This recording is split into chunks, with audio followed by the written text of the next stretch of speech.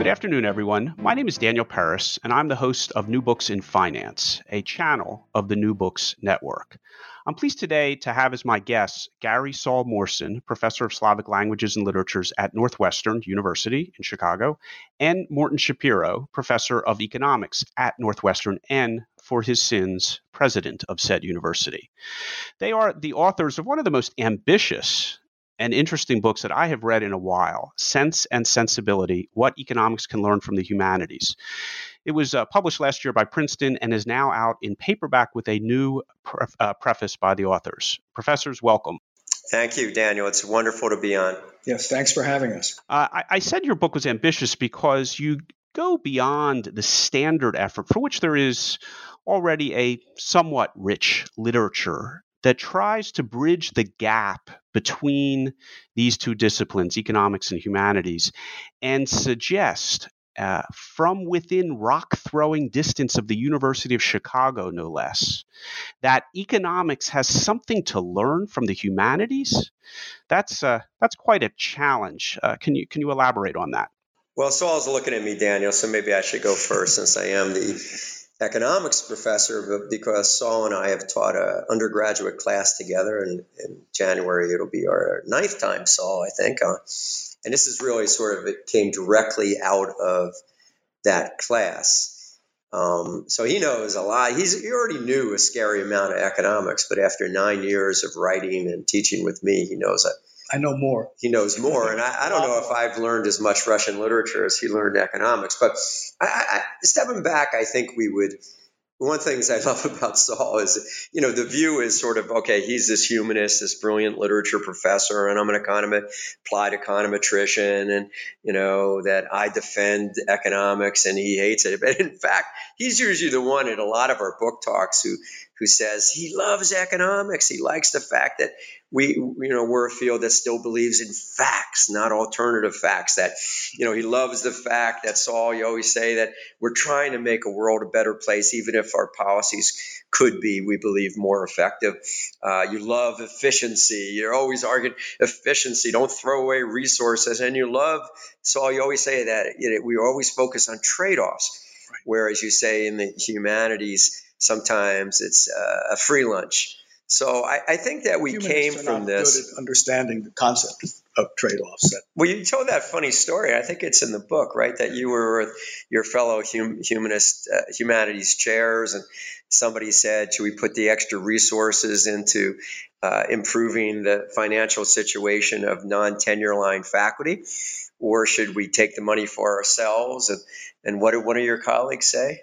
Said, we reject the false premise that resources are limited.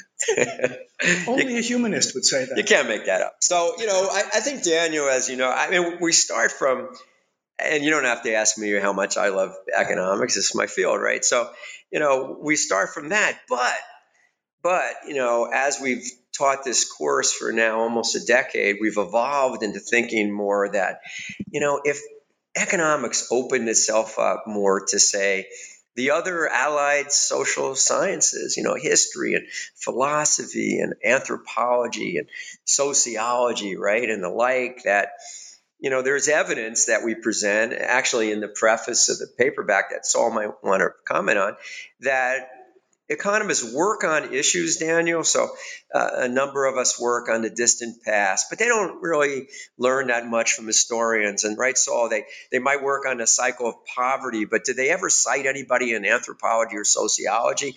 And they care deeply in microeconomics, my field, about human behavior, but do they know anything about the psychology literature, right, Saul? And that's what we sort of say, forgetting even the main thing is literature, learn from literature, which we're going to talk about next half hour or so. But how about starting with the easy ones, the social sciences that are sitting there right next to economics, right, Saul?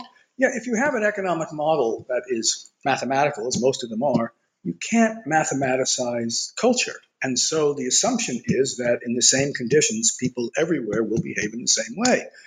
But any anthropologist or sociologist will tell you that values differ and habits differ, cultural norms differ, and that you can't expect the same behavior in the same circumstances. But to acknowledge that, economists would have to do something soft, something they couldn't mathematicize, and they're reluctant to do that. And so is there any evidence that we discovered in reaction after the hardcover came into print about any evidence when we say that economists don't truly embrace other fields as opposed to what other fields embracing economics? Well, you came across a survey, as I recall, where experts in each field were asked, do they have anything to learn from other fields? And these are American professors, right. And I'm not necessarily professors at American colleges and universities. And what did they ask them in that question? Well, are there other fields you think people in your field could benefit, could have something to learn from dealing with other fields? And 79% of psychologists said they did. And generally, if you go through field after field, you would got 72, 71. Yeah, 73% of sociologists. So what about economics? Who came in last? And this is a simple thing, Dan. You think if you say, can you learn anything from another field? Almost everybody. I'm amazed that only 79% of psychologists said, sure. I would think it would be everybody. But what percentage of economists saw? It turned out to be 42%. Think about that. That means 58% of economists think. Of economics professors. These are professors in higher ed. You would think if there's any group of economists who would be more open to learning from fellow faculty, it would be economists. 58% think they have nothing to learn. And then if I just go on. One last thing, Daniel. And then who are the 42% who said they can learn from a field? What's the field that they thought was easiest to learn from? Almost all of them said finance, which most of us wouldn't think of as particularly different. Right. So we're thinking sociology, we're thinking philosophy, psychology. So if the 42% mainly think it's finance, which is a version of mathematical economics, then it's even worse than it seems. So what do you think about that, Daniel? You studied at Williams, where I was at the same time as you, and you studied. I'm sure you took some econ, and you certainly were a Russian literature major. What do you think about that?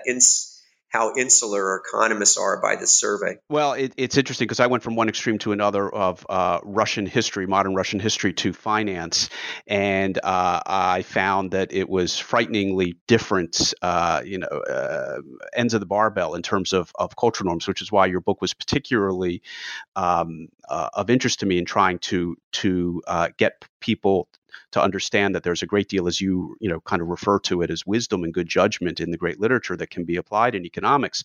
One thing that struck me, however, is that, in kind of drawing a straw man about the finance and economics people, you also did the same thing, and I was hoping you could elaborate on this, with the behavioral economists, because for those of us who came to finance from the soft side, there aren't very many of us, nevertheless, we think of the behavioral economists as kind of the good guys because they're offsetting the mathematical, rigid math of traditional economics and finance and trying to inject some humanity. But you have a quite an interesting take on that. Yeah, I'll leave it to Saul, and he and I debate this a little bit. And I think in retrospect, when you write a book, and we've done so many book talks all over the world and interviews and reviews and stuff like that. A number of people have noticed that, Daniel. We were really hard on behavioral economics, and I think if we wrote it now, we've been a little easier on it. I think the point was that neither of us really think it's the answer.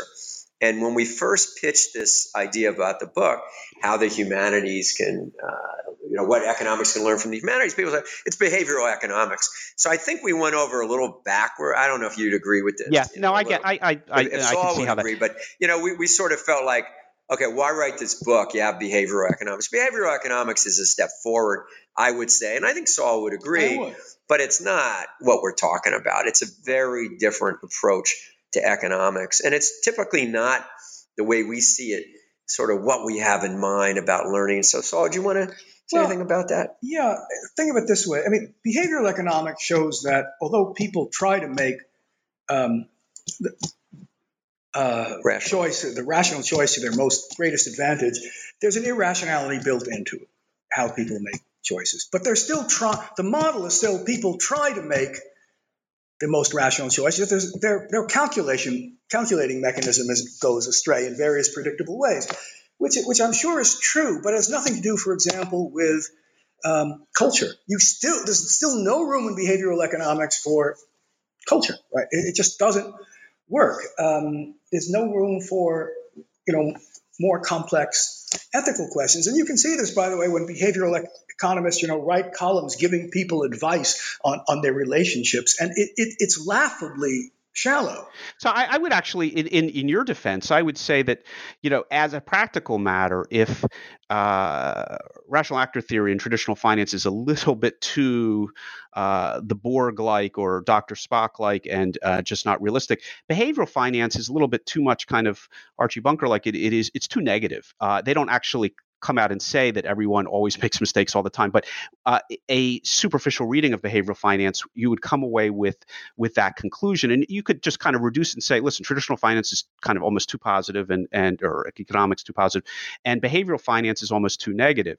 And what I like about what you're saying is ejecting in the humanities is, as you said, Saul, you've identified in the book 3 things that you really think that the humanities can help in economics: culture, telling stories, and ethical questions. And you literally list those things, and you started touching on them. But let's get to the good stuff, not just how people are irrational or rational, but what culture can add to people thinking about how economic systems function and enrich it through culture, through telling of stories, and through addressing the big ethical questions.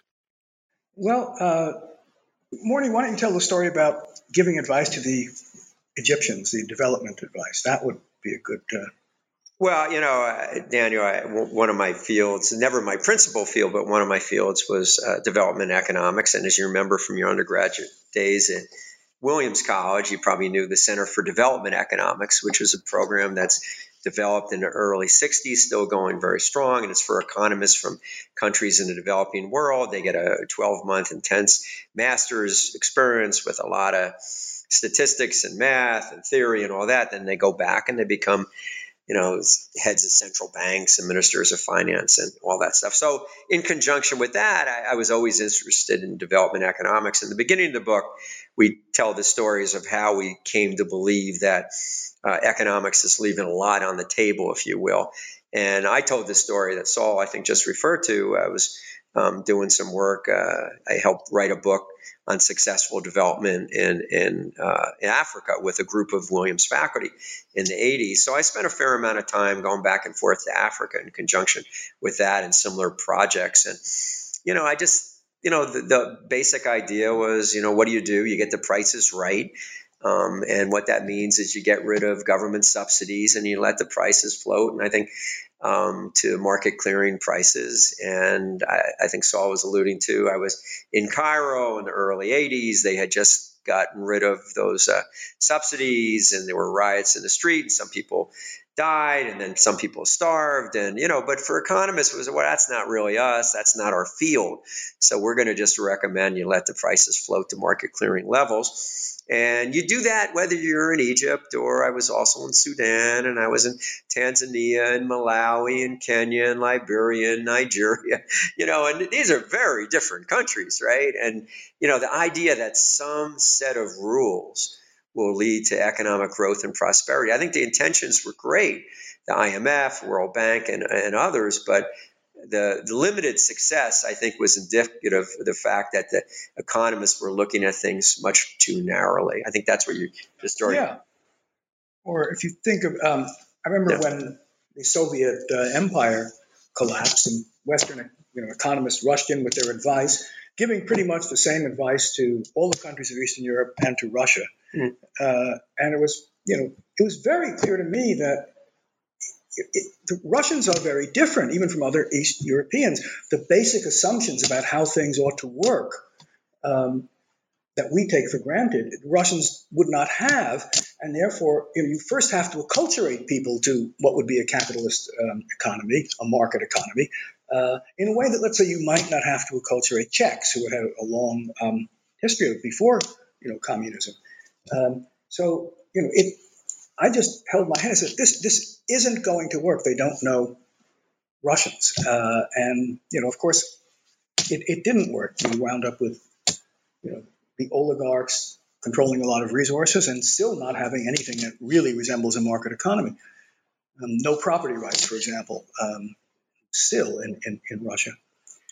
And that's something that what you would take into it. Let's first have a situation where there are secure property rights. Let's set up that first. Get people to understand that. Then we can move on to, if you see what I mean, right? So let's kind of shift a little bit to what I think are two of the really most powerful statements about using literature to help policymakers or economists think about the impact of their policies on individuals and economies. And the real great historical rereading is of Adam Smith, who is known for one thing, and then you spend a great deal of time showing that he's in many ways a far more complex figure, and that he is himself trying to bridge the gap between these two disciplines prior to either of them really existing as such. And it's a wonderful treatment of Adam Smith, and fresh for me. I'm afraid I have to acknowledge I only knew one half of the story. Well, it's not surprising, Daniel, because he's been sort of sanitized, right? And, one of the themes of the book goes back to Isaiah Berlin's distinction between a fox who's open to a whole bunch of ideas and doesn't think that he or she, is figured out the rules for civilization, whether it's development or morality or whatever. There's no single formula for everything. Right. Or a hedgehog. The hedgehog is the person who is the single formula, and the fox is open to many different ideas. And, Adam Smith is the perfect person, right? Saul, who was a fox his whole life. He was a fox, but they defined him as a ideologue, hedgehog. And of course, as you said, Daniel, modern economics started in 1776 with the publication of a brilliant book, Wealth of Nations, which I've had the great joy of teaching a couple of times throughout my career. And as you said, people don't really focus on a book that he wrote 17 years earlier, which was a theory of moral sentiments. And when they do focus on it, Daniel, it's like sort of, and maybe Saul can talk a little bit about what he wrote in 1759. They said, oh, that was early Smith. He refuted that. That's when he talked about people were by their nature not necessarily rational, that they cared about much more than self-interest. And then he wrote, Invisible Hand and, Markets Reign Supreme, Laissez-faire and all that. But of course, that's called the Adam Smith problem, right? So all that, how do you reconcile a book that was really a very different book than what people identify nowadays with Adam Smith's Wealth of Nations? But the reality was he thought of them, Saul, as companion books, not as a book he outgrew, which is the way, if anybody acknowledges it, most economists say Adam Smith made a mistake in 1759 and he outgrew it. Whereas Adam Smith in his deathbed, right? Another edition. Maybe say something about that. Well, yeah, even if you read The Wealth of Nations people generally don't read primary texts of their discipline, right? They just read a textbook summary of it. But if you actually read it, there's no statement in there that people always behave rationally or always seek their own self-interest. It says that if you want to have bread, you're better off relying on the baker's self-interest than on his altruism. But how you get from there to, and therefore there's only self-interest, there's no logical way to get there. And most of the book does not presume that. It doesn't prove rationality. It talks about what Smith calls human folly. And the idea that everyone always acts according to their own self-interest was not a new idea. It was the received idea. You have it in Hobbes. You had it in the French thinker La Rochefoucauld. It was sort of the basic hard-nosed idea of the 17th and 18th centuries. And Smith set out to refute it in the theory of moral sentiments. He knows perfectly well all the arguments for that theory. We don't have any new ones. And he says, no, of course, self-interest exists, but there is also what he calls an original passion to help others. And by original passion, he means it's irreducible, so that you can't make the move, well, but it's really only selfish to want to help others. And he's saying, no, there are ways in which it's an original passion. And he gives lots of instances in life where, in fact, any attempt to reduce it to selfishness will simply misfire. And it's a very subtle book psychologically, all the examples he gives.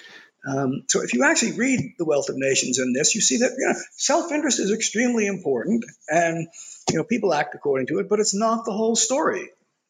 So I really like, Saul, as you mentioned, the original passions notion. And when I was making notes in the book as well, I actually was thinking of Harry Markowitz, who Morty will know had made his primary contribution in terms of what he considered Euclidean axioms, which cannot be reduced any further.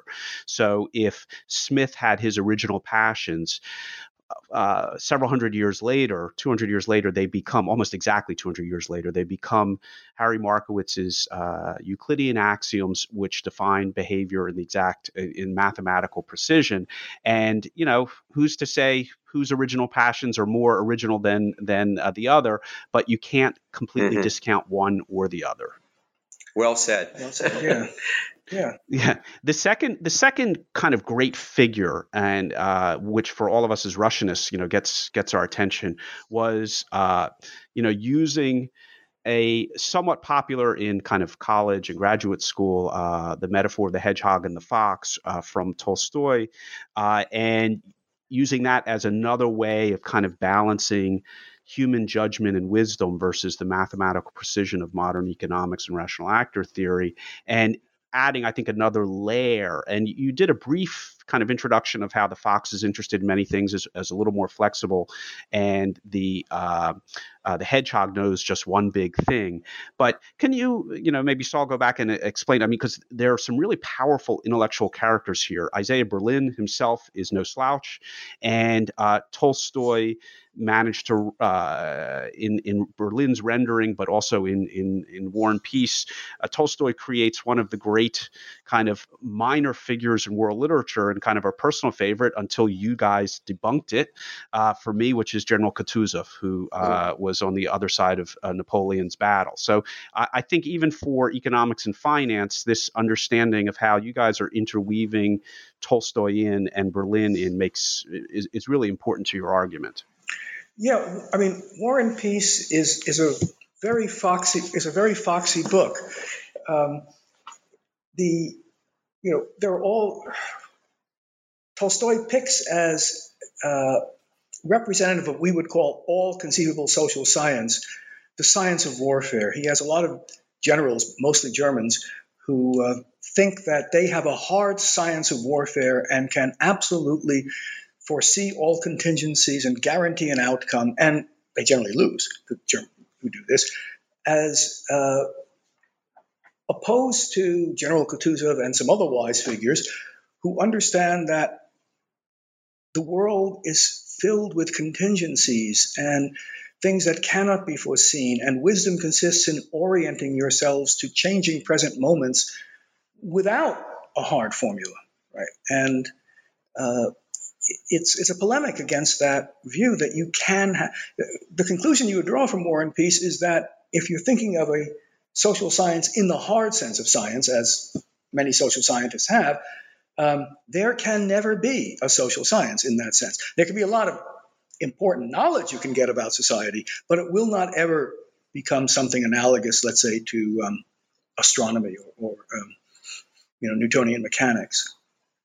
And that I engage, that's sort of my day job is in working in finance, but coming from the soft side, the assumption that people have that human behavior can be so mechanically forecast and rigidly treated in mathematical formulas that, I was very sympathetic to your argument, because I live through the consequences of not accepting your argument every day, where people say, for simple example, but you told me my expected return was going to be 8.5% over the next 12 months, and that didn't happen.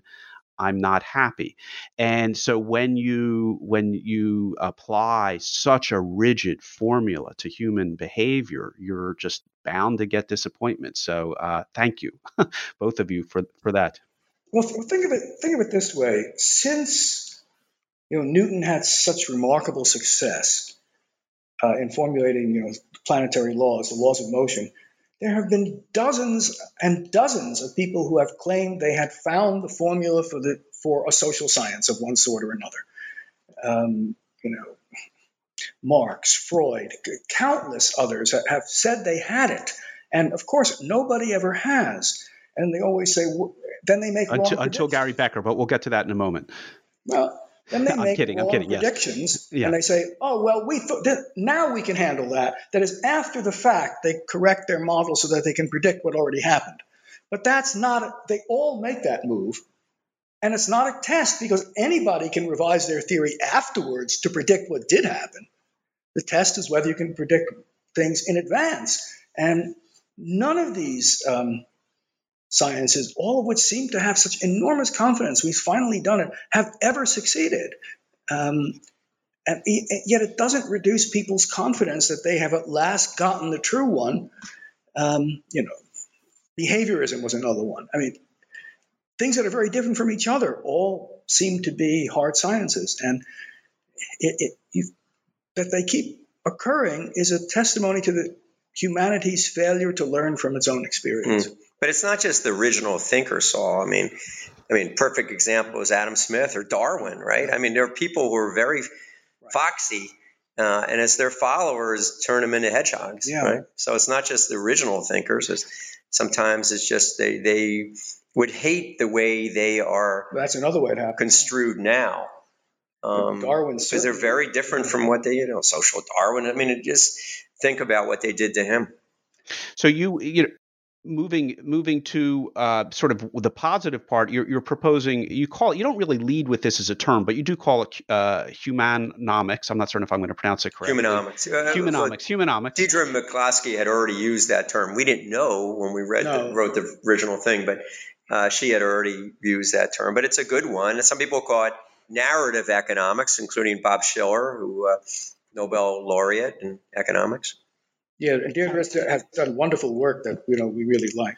Yes, which is clear in your footnote. It's not a. I have to get to her work as well because I've seen references to her work before as to that it's very powerful stuff. But you're basically proposing through humanomics to, as you quote, say, temper the hedgehogism of traditional economics with the foxiness of the great novelist, and then a lot of the book is case studies, some of which are just frightening when I thought about it. And I have a teenage boy who's heading into the college admission mill. And so I read that one really, really closely. But a couple others on higher education. Do you want to show how you think this kind of mismatch of or too rigorous application of the mechanical model plays out in real life in the case studies that have really affect people's lives? Well, maybe I'll give one because you mentioned about your child and properly matching. People have recognized for some period of time there's something called undermatching. So if you look at the people who come from relatively low income, disadvantaged backgrounds, come from high schools that are under resourced, a lot of them still manage the top students. Do incredibly well. That's why they're top students. They also do, despite the association between income and certainly race and standardized test scores, do really well on SATs and ACTs. So we talk about a case study in the book of Chicago public high school students who managed to do really well in GPA and recommendations and other experiences and standardized test scores. And they can go to your alma mater, Williams, or Saul's alma mater, Yale, or where I work now at Northwestern. But they don't. Only 1 out of 3 avails himself or herself of that opportunity to go to a University of Michigan or Cal Berkeley or, a great public or private research university or liberal arts college. And you say, why do they undermatch? And as you know, Daniel, this is something I've been working on my whole career. I do price elasticities of demand. And I say, okay, if you lower the price enough, this is the increase in demand and all that. But over time, I've come to realize it's more complicated than that. It's not just getting the price down. And there's a sense from literature, and I'll turn to Saul in a second, that we came up with, there's a line in the book that says there's more to feeling that you belong than affordability. Yeah. And Saul, how do you learn from literature about how to grapple with undermatching? Well, there's a common theme in the great realist novels of the provincial who comes to the capital. Balzac does that one a lot, or Dickens' Great Expectations, comes to a completely different culture. The difference is not just, income. It's a cultural difference, norms of behavior, values, and the person feels, alienated, laughed at, and that is part of that experience. And then what happens becomes the plot of the novel. Henry James does it. Sometimes it's the American in Europe. Sometimes it's the American from the West coming to the East Coast. From the provinces to Paris or London.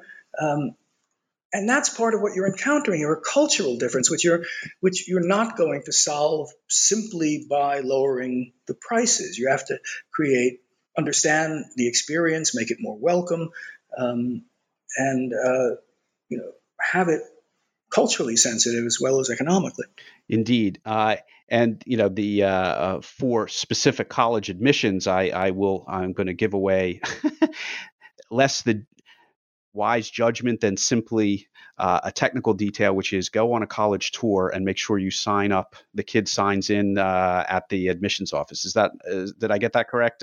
You read that a little chapter, closely. I'm going to be rereading that one. Yeah. So, but notice though, by the way, that's if you sign the guest book, you're more likely to get in, but you're less likely to get financial aid. Yeah. This puts one in a real quandary. And that's what enrollment management, Daniel, is. It's saying, okay, let's be more efficient, as even though we're 501c3s, that the not-for-profit, not the proprietary for-profit sector, of course, and let's try to be more like businesses, and but we're not a business, and the way you treat people and the way you use background information that people, we would say, naively give up, doesn't always go to the public good. And that's an example about signing up on the tour. And there are others. Again, I won't give away all the goods, but it's not only college admissions. It's also, there is some perverse incentives concerning teaching popularity as to whether you want the tenured professor or the junior professor. And of course, what I think is already well known, but it always bears repeating, is that the U.S. News and data and surveys are a data nightmare and a behavioral finance nightmare and a human nightmare, and also some of the issues that state legislatures have to confront when they are allocating money to higher education. You do get potentially outcomes that you just wouldn't think about, and that a strict economic approach to those issues creates potentially negative outcomes. So there's a lot of detail in the book. Yeah. Well, that's a good summary, but in some cases it's just like, when we give some book talks, people get annoyed and they say, well, what do? You gave the example. So one of the case studies is what do you do when you have a public flagship that's not only the best university in that state, public university in that state, but by definition, but is one of the great ones in the world, like in Madison or in Ann Arbor or in Charlottesville or Chapel Hill. And the state's going down, and you realize that the price elasticity demand estimates that I and others have done show that the most vulnerable populations are at non-selective 4-year publics and at 2-year public community colleges. So, you don't want that price to go up, or those people are not going to go to college. On the other hand, if you have University of North Carolina, Chapel Hill, one of the world's great universities, maybe you should save that flagship. So we don't know the answer, but we tried to put it in a way that is a little bit more complicated than most economists seem to put it. Those are questions of values that you have rather than simply, numbers, right? Indeed. And that's where I think it's a good transition to some larger than life hedgehogs. In my field, it is, there are a number of them, but Merton Miller, who was a colleague of one Gary Becker at the University of Chicago, who is a hedgehog of enormous proportions. I speak purely metaphorically. And can you describe his very stunning claim that put him in, having solved a universal problem that Comte, Marx, and Bentham could not, about figuring out human behavior and how that fits into your view? Well, I'll start and then turn. Thank God for Gary Becker, an amazing person. And a real just genius. An unbelievably brilliant economist. A real genius. Sometimes they give people Nobel Prizes, and some of us in the field say, what? Not for Becker. He was so good, he won it by himself, and he just had an enormous influence on the field. And it's nice, Daniel, sometimes when people lay out a very clear position. And, we will always be grateful to Gary Becker for laying out that position. Now, it's easy to criticize a very pure position, and we do that over and over again with how you pick your friends and how you pick your spouse and how you pick this and whether you should be able to sell body parts like a second kidney, So, we use him, hopefully not, I hope not as a straw man, but someone, out of incredible respect for me, especially given my field is, I'm no Gary Becker, none of us are, but, we've been so influenced by the brilliance of his work. But he's a perfect example of someone where you can say, okay, well, let's put in a little psychology, a little history, a little sociology, a little philosophy, and a lot of literature to take that very pure, brilliant formulation of a Becker model and morph it into something that maybe could be more realistic and provide better policies and fairer policies, and maybe is a little less sure of itself, and maybe could make economics even more valuable than it is. But Saul? Yeah, I'm just thinking here. You would certainly be better off having an economist like Gary Becker and then modifying it by a humanist who could tell stories, knew other values, then starting with an English professor and add an economist to it. You'd certainly be better off that way. But the Becker model raises all sorts of questions, in terms of, accuracy to human behavior, again, ignoring culture, contingent events, and it makes moral decisions, reduces them entirely to economic decisions. And there's always an economic element in those decisions. It's not as if, the way Becker handles moral questions is irrelevant. It's that it isn't the whole story. Yeah, but there's a lot to the economic story. I mean, I don't know if you've been following the Mega Millions, these enormous lotteries. And I was listening to Daniel the other day, and they were saying, be careful. What's the curse of the lottery? That, you win hundreds of millions of dollars or millions, whatever it is. And then the first thing you do is, you give up your friends, you give up your spouse of long-standing, relationships. And that's, we talk at length about that. I mean, that's Becker. The idea is that if you have an unexpected, windfall in wealth, or you age better and you're less sick, you look better, you're more vital, whatever it is, that his theory of divorce is that you recontract because you should have gotten someone, you're more marketable in the market for spouses. And you can't deny there is a market for spouses. And, you trade up. Or if you're not as successful as they know, Daniel, you have a Williams degree. They infer certain kinds of things they look at your parents, they look at your background, and you have a spouse. And if you disappoint that spouse because you're under realizing that prediction based on all their initial facts, this is how Becker puts it, then your spouse dumps you. You're going to refute that, Saul? I mean, there's a lot of truth there. It's not that in every case, but Becker agrees there's an error term. Sometimes people stay and you say, why is she staying with this loser? Well, she loves him. Or why, and sometimes, or why dump somebody when everything's going great? Well, they don't love each other, So that's just a classic thing. But we argue in the book that, literature gives some other understandings into why you have children and why you pick a spouse, why you stay with a spouse. The pure model of the economics of, self-interest leave a lot. And literature, Saul, is beautiful in explaining all those things in an error term that I would argue is a very large error term. And if it's that large, then you have reduced predictive power. It might work for some cases, Daniel, but maybe not for the norm. Saul? Yeah, the expression, love is in the error term, as if the error term was just a minor. But suppose the error term is 95% of the story. I mean, then, it would still be true that, in some respects, you could use a market model because it would have some predictive power, even if it was only 5% of the story. And you wouldn't want to get rid of that predictive power. And I suspect it's more than 5% of the story, but it's very far from from the whole story. So let me also say, just without giving away, Gary Becker's very interesting, but he's not very well known outside of economics. Jared Diamond is. I think we'll save it for the readers, but basically you do cast Jared Diamond as also a hedgehog, very interesting hedgehog with a kind of single solution explains everything, and you pick away at that to and I think in a very interesting case, because I think again Diamond is quite wide known.